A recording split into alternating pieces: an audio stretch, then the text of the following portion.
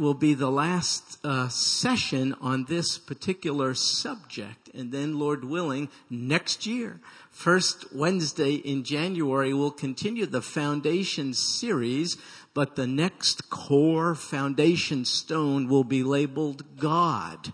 So we're going to go from the Bible and then to God and try to answer questions like, does he exist? How do you know he does? And if he does, what is he like? What does his omnipotence and omniscience, what does his sovereignty look like? What are the ramifications for us? How does he manifest himself? Some people speak of the Trinity. We'll try to explain the Trinity.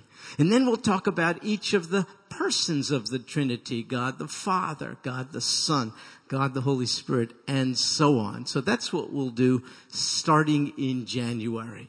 For now, let's talk a little more about the Bible.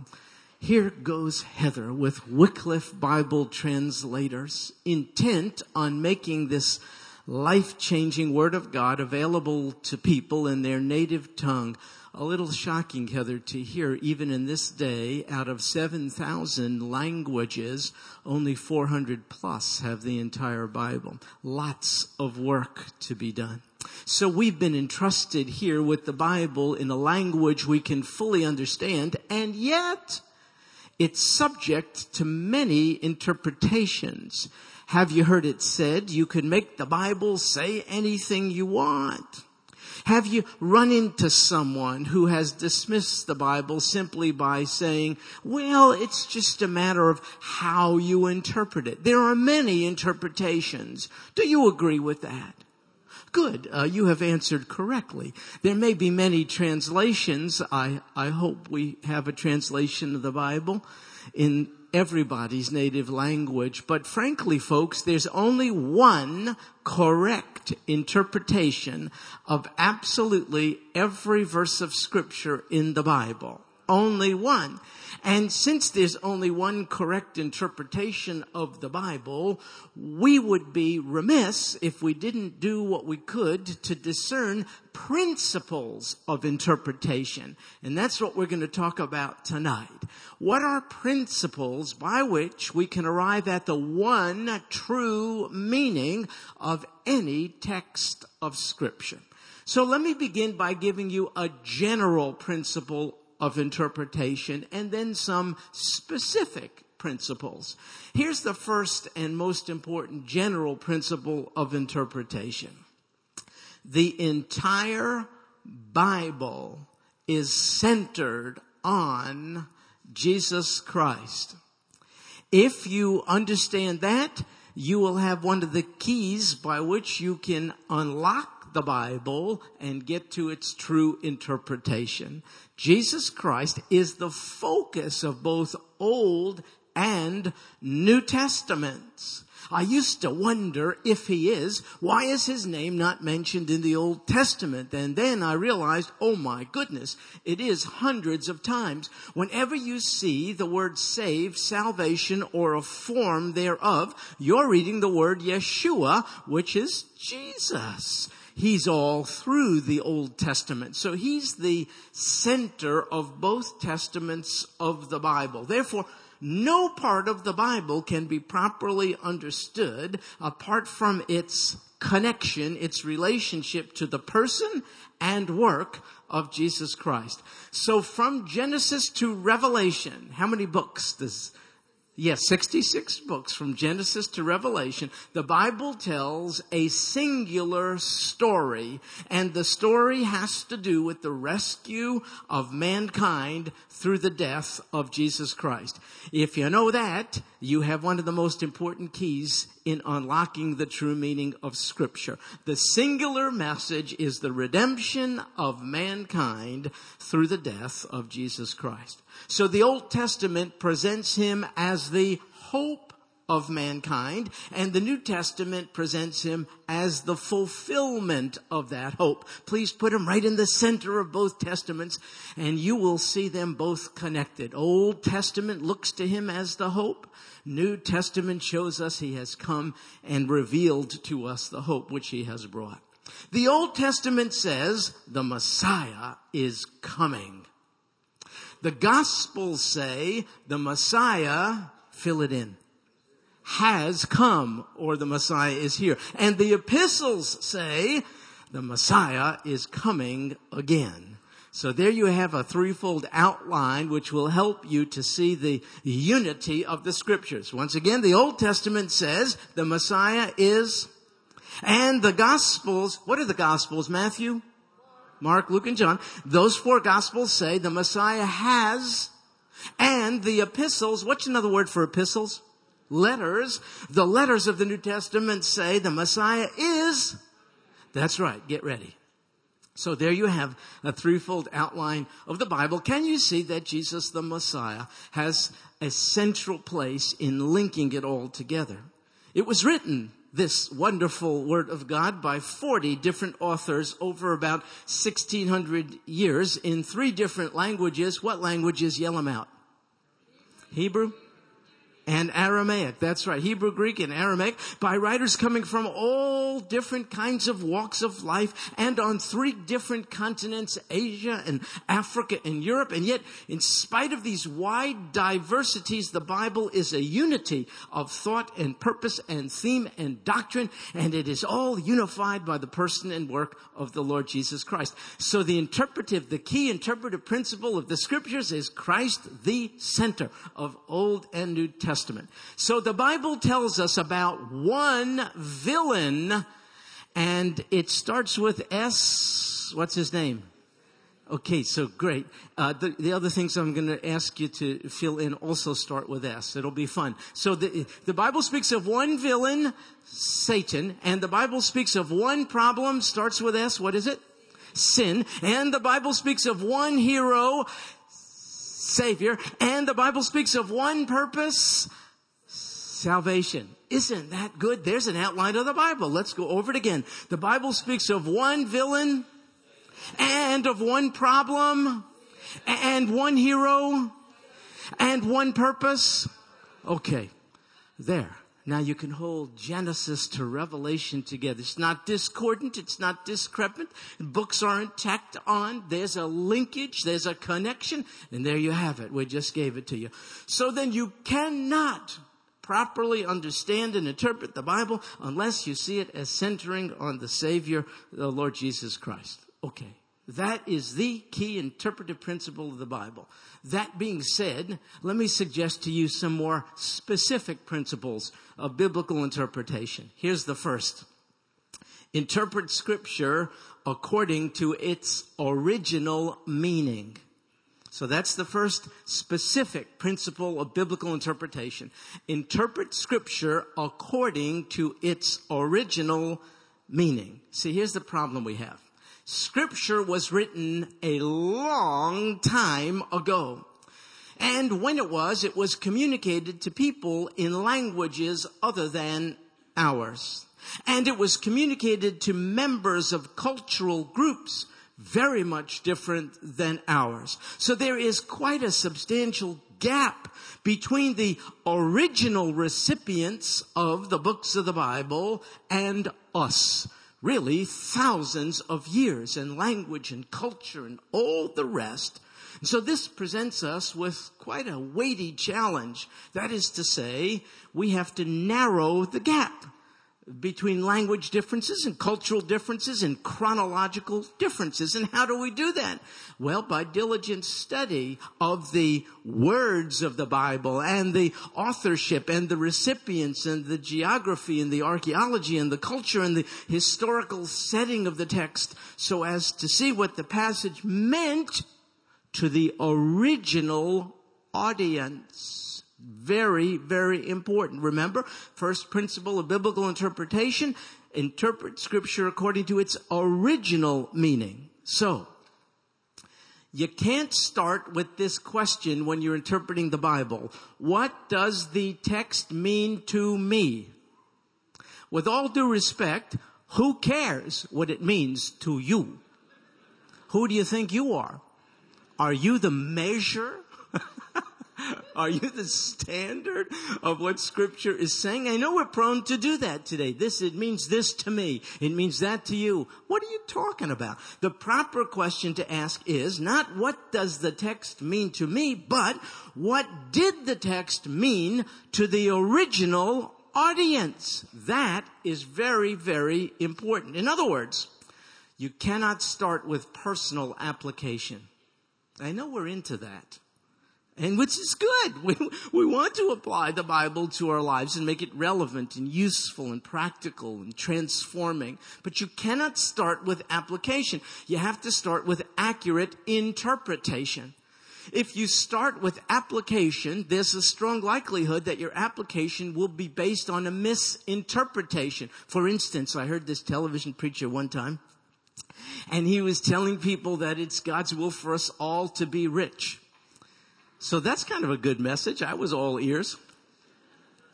And he said, and I shall prove it to you. He said the Lord was rich and always had money at his disposal and wanted his followers to realize that they too had wealth at their disposal. And so he said, remember when Jesus had some of his boys go fishing up there in Israel and they pulled out a fish and he extracted from the fish's mouth some money.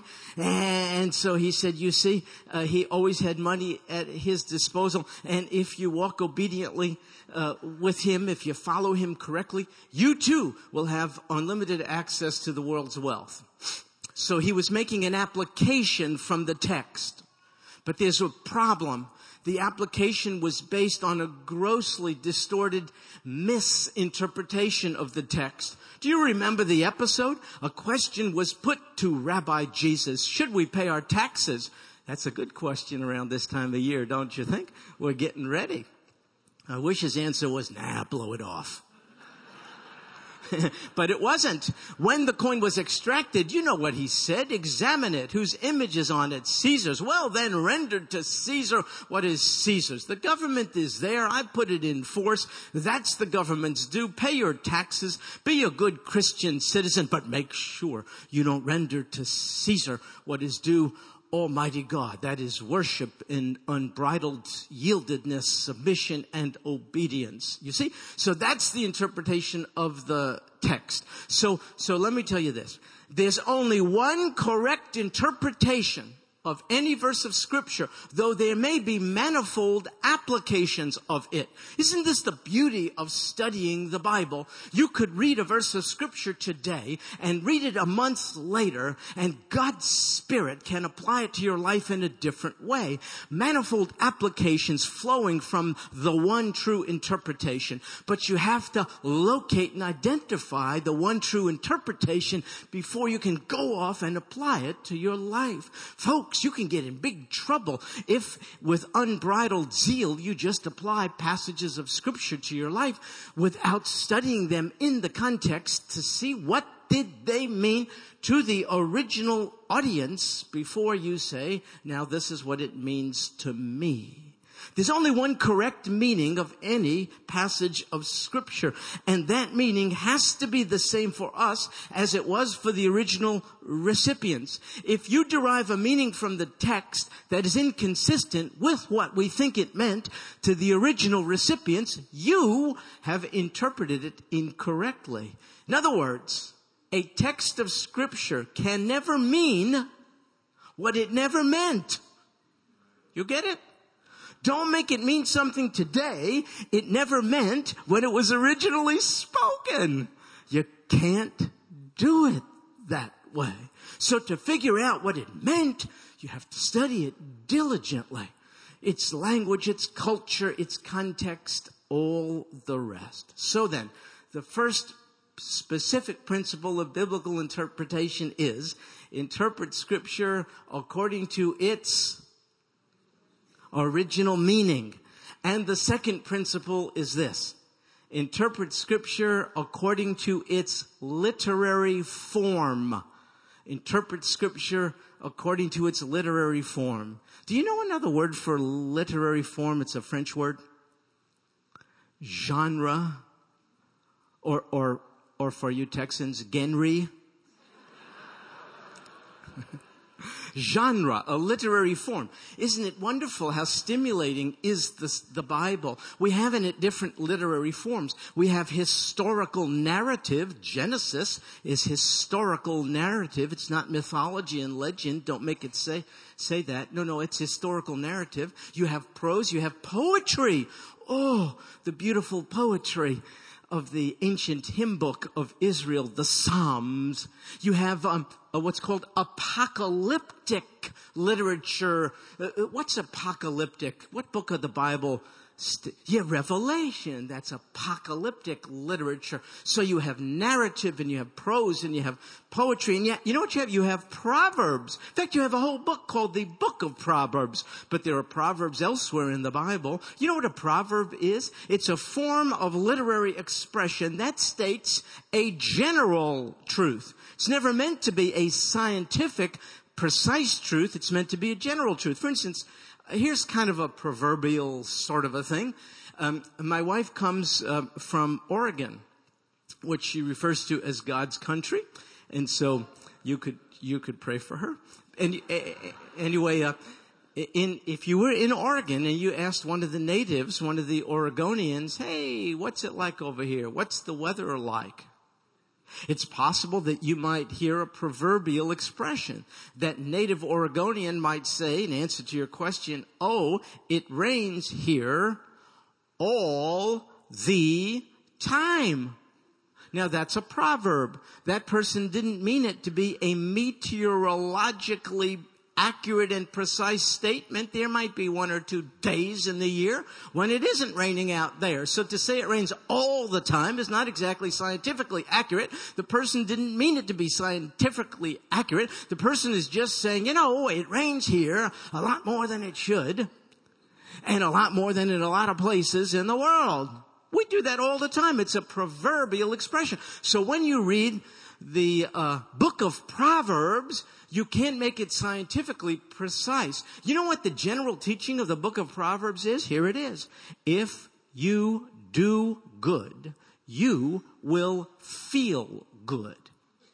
I think that's one of the major themes of the book of Proverbs. But it's not a scientifically, precisely accurate statement, because there are Christians, many, who do good, who are not feeling good. In fact, they're struggling with manifold diseases right now. So you can't say, look, the book of Proverbs is in error. You could say, no, your interpretive skills are in error, because you're making a book of Proverbs like historical narrative, like a scientific textbook. It's not meant to do that. It's a statement of general truth. Folks, generally, do things God's way, and it will be better for you emotionally, physically, and interpersonally. All the rest, it's a proverbial expression. So this is the second principle of interpretation. Interpret Scripture according to its literary form. Some statements in the Bible are figurative and some are literal. For instance, let me share this with you. Tell me if it's literal or figurative. Romans 3:23. For all have sinned and fall short of the glory of God. Is it literal or figurative? It is literal. It's a statement of literal fact. It's not a metaphor. It's not hyperbole. It's not anything like that. It's a statement of literal fact. But how about this one? The Lord's words in John chapter 10 verse 7. I am the door of the sheep. Literal or figurative? Figurative. It's a figure of speech. We use them all the time. How about this one? 2 heads are better than 1. Not literally true. That would make for 2 headaches. It's a figure of speech. People who live in glass houses, or as they say, should dress in the basement. Have you heard that one? So we have these figures of speech. Now there are many in the Bible, and if you don't recognize the figures of speech, you're in danger of making a terrible, terrible misinterpretation from which will flow a terribly distorted application. For instance, I'll give you this one. If your right eye offends you, do what? Literal or figurative? Yeah, you see, if you're not interpreting it as the figure of speech it is, what application are you led to? Come on. You see? So though the Bible is all true, it has to be interpreted in terms of its form of language. How about this one? There's something called hyperbole. Hyperbole is deliberate exaggeration in order to make a truth. So let me give you an example of hyperbole, which really blows a lot of people away, because the Lord said this. Luke 14, verse 26. If anyone comes to me and does not hate, can't get around it, that's the word, and does not hate, get this, his own father and mother and wife and children and brothers and sisters, yes, and even his own life, he cannot be my disciple. That is in the Bible. And the original language, in this case Greek, does not soften the sense. What is the Lord saying? You see, a very distorted application would be, we should hate. And you get some crazy cult-like people who, under the guise of doing that which is pleasing to God, are stealing from relatives, or separating from family members, and so on. That's not what's in view here. This is hyperbole. This is the Lord choosing a literary form, a figure of speech, deliberate exaggeration to make a truth. You know what the truth is? In comparison to our devotion to the Lord Jesus Christ, any other attachment should seem like it's hate. Our loyalty and our responsiveness to Him should be such high priority that no relationship, no bond, no connection, no loyalty to anyone else should in any way come close to competing with our relationship to the Lord Jesus Christ. That's the truth stated in such dramatic and exaggerated fashion that it forces the reader to stop and say, oh, you mean it, Lord. You really are Lord, aren't you? Nobody else is. Nobody is worthy of my attention like you are. Nobody is worthy of my loyalty and worship like you are. You see, it's hyperbole. So this wonderful second principle of biblical interpretation can really save you a lot of goofball interpretations. Interpret Scripture according to its literary form. So, the first one, interpret Scripture according to its original meaning. Second, interpret Scripture according to its literary form. Third, interpret Scripture according to its context. According to its context. You see, the Bible is not a collection of verses put together without any relationship to one another. Some people preach it and teach it like it is. So they pluck a verse here and they pluck a verse there. Listen, that would offend William Shakespeare if we did it with Hamlet, let alone Almighty God. His book, the Bible, is not a collection of disconnected, arbitrarily put in verses of Scripture. If it's verse 1, it leads to verse 2, which leads to verse 3. And if you're just looking at verse 3 and you haven't looked at verses 1 and 2, you are doing the Bible a disservice because you're not examining verse 3 in its context. So, if you do that, you're on the verge of arriving at some really bizarre and unusual theologies. But you can't do that, because no single verse of Scripture is sufficient to lead to any theological system.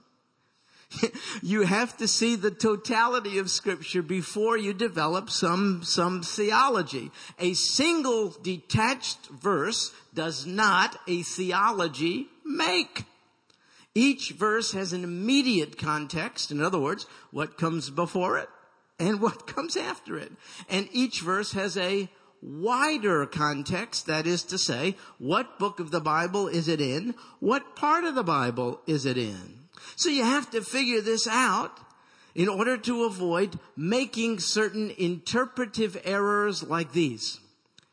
You may think every promise in the Bible, just because it's in the Bible, is for you. It is not.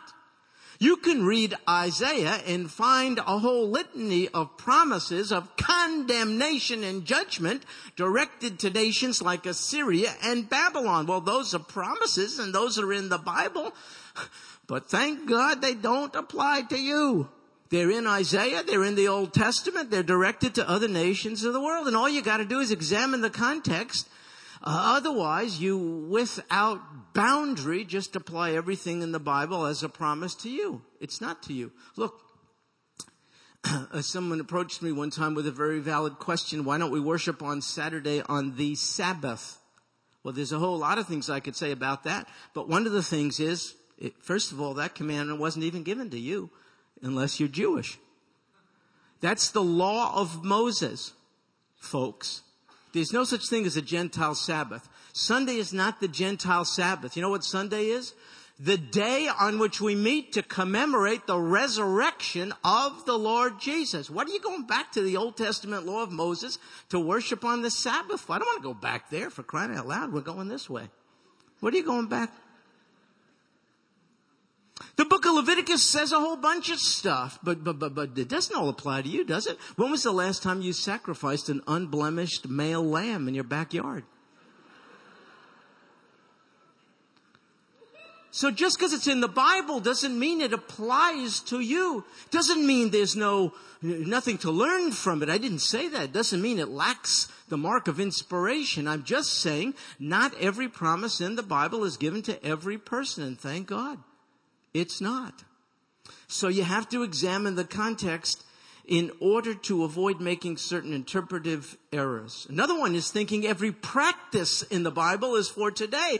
I can tell you this, I don't know if you've thought through this a lot, but most of you ladies, according to 1 Corinthians chapter 11, are sitting here in violation tonight. Because I see only a few of you with a head covering. In fact, most of you have, Heather, you too? Sorry, kiddo. Short hair. You read 1 Corinthians 11, you're not supposed to cut your hair. You got to be wearing hats. Men, on the other hand, are not supposed to wear hats. Sort of says that in the Bible. Why is it that you ladies are not practicing that today?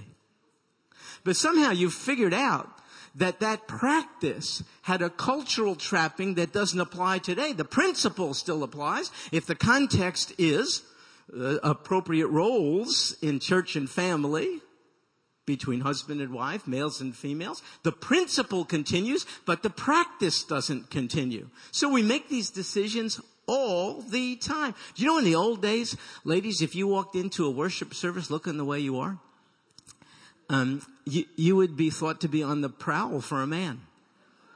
Yeah, some of you are, let's just face it. And I wish you well. Good luck. You see, then short hair was an indication of flirtatiousness. Tonight, that's not the case now. Now it's just an indication that you paid $80 to have your hair cut. Anyway, we can't read more into it than that.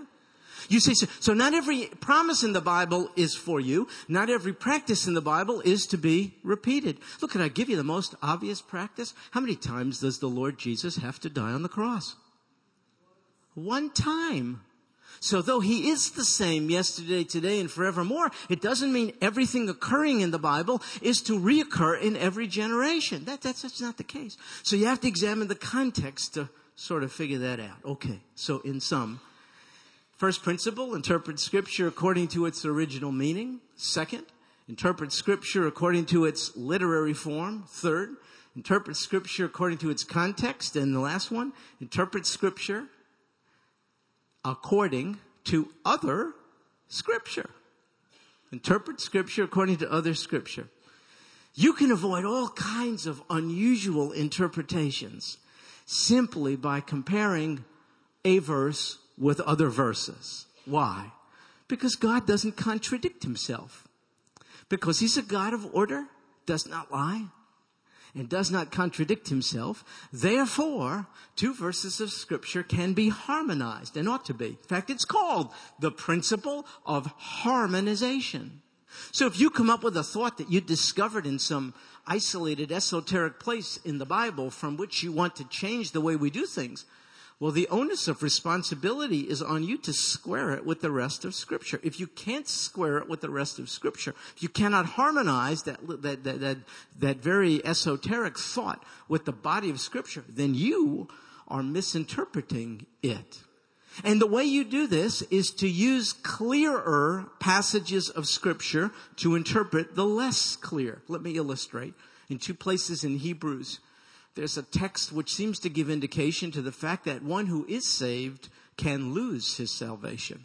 In Hebrews, it's troubled lots of Christians throughout the millennia. But I'll tell you the easiest solution to it without doing a more rigorous study is simply to say, well, I only find that in 2 places in Hebrews 6 and Hebrews 10. But the rest of the Scriptures make it clear. By faith, I am saved by grace through the blood of the Lord Jesus. And that cannot be forfeited because it was not merited to begin with. I can't forfeit what I didn't deserve to begin with. It was all given by grace. So if you are one who holds to the fact that you can lose your salvation, and whenever we get to that building block, which will be about 1,000 years from now, salvation, I'll prove to you can't lose it. I'll prove to you. Not because I'm so smart, it's just the Scriptures make it really, really clear. So if you believe that you can lose your salvation, you have to square it with the rest of Scripture. How about baptizing babies? We don't do that around here. We baptize believers of any age when someone is of sufficient comprehension to understand what the Lord Jesus has done for them. They're ready to publicly identify with Him through the waters of baptism. We don't do babies. So if you're from a faith group that does, the burden is on you. You may find a passage of Scripture in Acts that says he and his whole family were baptized. And you may read into that, therefore I assume in the family there might have been young ones, even infants, and that's why we baptize infants. Now if you're building that whole theology of infant baptism on that passage, then you're missing this fourth principle of biblical interpretation, because you have to harmonize that with all the rest of Scripture, which so clearly indicates the order of things is to hear the greatest story ever told, to believe in it, and then to be baptized. You see what I'm saying? So this can save us a multitude of false interpretations. So you use clearer passages to interpret less clear, and you use later passages to interpret the earlier ones. In other words, we interpret the Old Testament through New Testament eyes. You interpret earlier passages through the lens of later passages.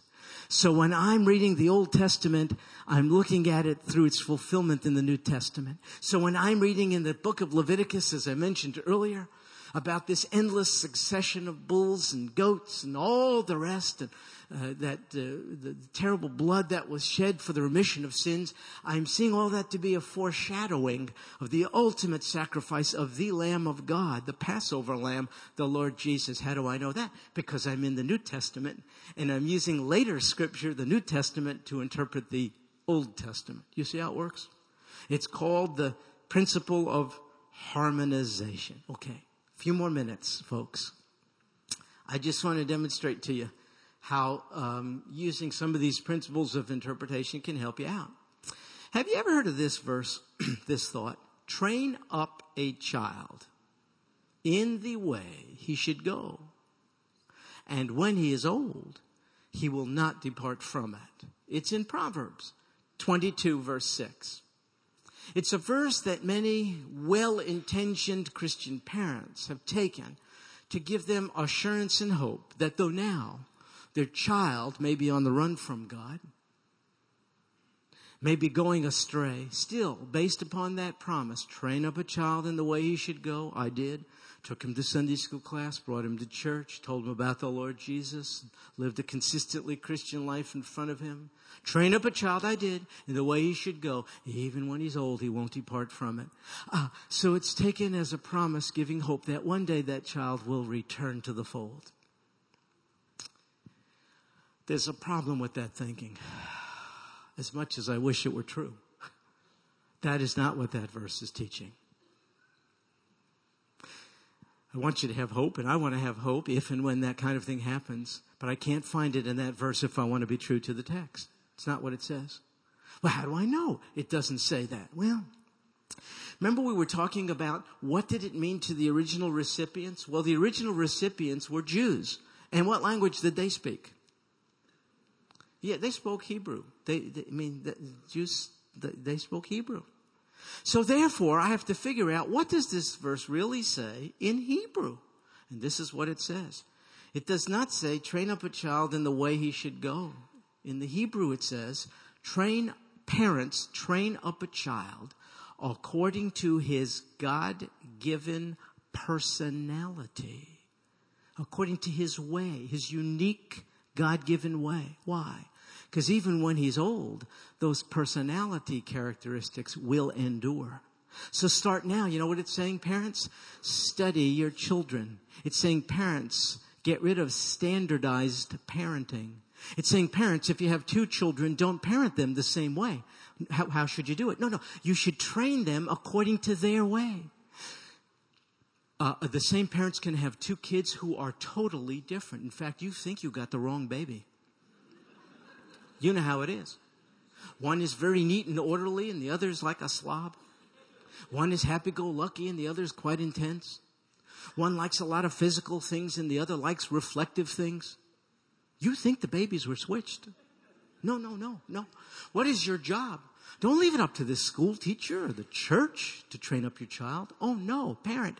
You study the unique personality and temperament traits of your children and form a training program in light of the God-given uniqueness of your child. Why? Because those patterns endure. Even that when that child is an adult, he'll still like to read. He'll still like to think. He'll still be a slob. So I want to give hope to parents of children who have gone astray. But I can't do it by scripture twisting. The hope I have to give is, nobody cares for your teenager more than Almighty God. Let's team up with Almighty God and beseech Him to mercifully lay hold of your son and bring him back. Well, that's what we do. But I can't use Proverbs 22:6 if I want to apply accurate biblical interpretation. Let me give you just one more example. Have you heard this expression? You hear it just all the time. I'm entering into agreement with you. It's like a prayer thing. Sometimes you say, listen, will you enter into agreement with me in praying for something or other? And people get this from one place in the Bible, Matthew chapter 18, verse 19. It says there, again I say to you that if 2 of you agree, so that's where it comes from, agree on earth about anything that they may ask, it shall be done for them by my Father who is in heaven. And so taking this verse out of context, without examining what did it mean to the original recipients, what verses come before, what verses come after, just plucking it out of context, it really looks like, I have to find a prayer partner who will agree with me about a certain outcome. Because apparently, if together we gang up on God, He'll give us what we want. So, if I can find even more than one person to agree with me, if I can find like 2 or 3 agreeable people, I will twist God's arm. And I'll get my Lexus. So will you agree with me, please, for my Lexus, okay? But what is Matthew 18 really saying? Well, if you examine simply the context, just read it from the beginning. You know what you're going to find? It's about church discipline. And if there's a wayward member of the fellowship, you know what God is saying to the duly appointed leaders of the fellowship? If you get together seeing that corrective action is necessary, because this misbehavior cannot go unchecked in the local fellowship. So if you duly appointed leaders get together to apply corrective action, you know what God says? If 2 of you agree on this, I affirm it and support it, and it will be done. Read Matthew 18. It's about church discipline. So today you get this. You hear it on TV all the time. I'm agreeing with you for your healing. I'm agreeing with you for your this. You can agree all you want. I mean, God doesn't feel the pressure. He doesn't answer prayer by consensus. You know, will you sign my prayer petition? I want to be 6 feet tall. Can I get your signature and I'll submit it? Because if I get like 1 million signatures, do I get God's? Come on. Could I give you just another principle of biblical interpretation that really isn't too sophisticated, but it's this. Don't make the Bible say something stupid. That's really a good principle of biblical interpretation. It's foolish to think you who have been personally redeemed by a personal Savior from your personal sin problem need someone to buddy up with you in order to gang up on God because your Father won't give you His attention unless you get a majority of people beckoning for it. I have a personal relationship with Abba, Papa, Daddy. I can charge into the throne room at any time just as I am. If you want to come, have at it. But I don't need to go through you or with you. For there is one mediator, and it ain't you, and it ain't a petition. It's the Lord Jesus Christ. So don't make the Bible say something crazy. Will you enter into agreement with me about being what? Stupid? All you got to do is examine the immediate context of Matthew 18 and you'll see that whole thing of agreeing has to do with church leaders agreeing on a corrective course of action. And it's if you've ever been in a church leadership position and had to exercise church discipline, you get real nervous. There's all kinds of legal concerns and people get mad at you. You know what God is saying? Don't be afraid. Don't be timid. Don't be sheepish. Protect the flock, its purity and all the rest. Exercise church discipline. If you leaders agree on it, don't worry. It'll be done. That's what's being said in Matthew 18. Okay, well, I could go on and on and on and on, but now my blood pressure, I could feel it. It's like, man, it's off the... See, here's the deal. Here's the goal. Here's the goal. 2 Timothy. Be diligent. Doesn't say be sloppy, haphazard, lazy, casual. Be diligent to present yourself. You're on. To present yourself. How? Approved to God. Oh, you mean I'm going to stand before Him? You bet your bippy. Be diligent to present yourself approved to God. How? As a workman. You know what it means? A skilled craftsman who does not need to be ashamed.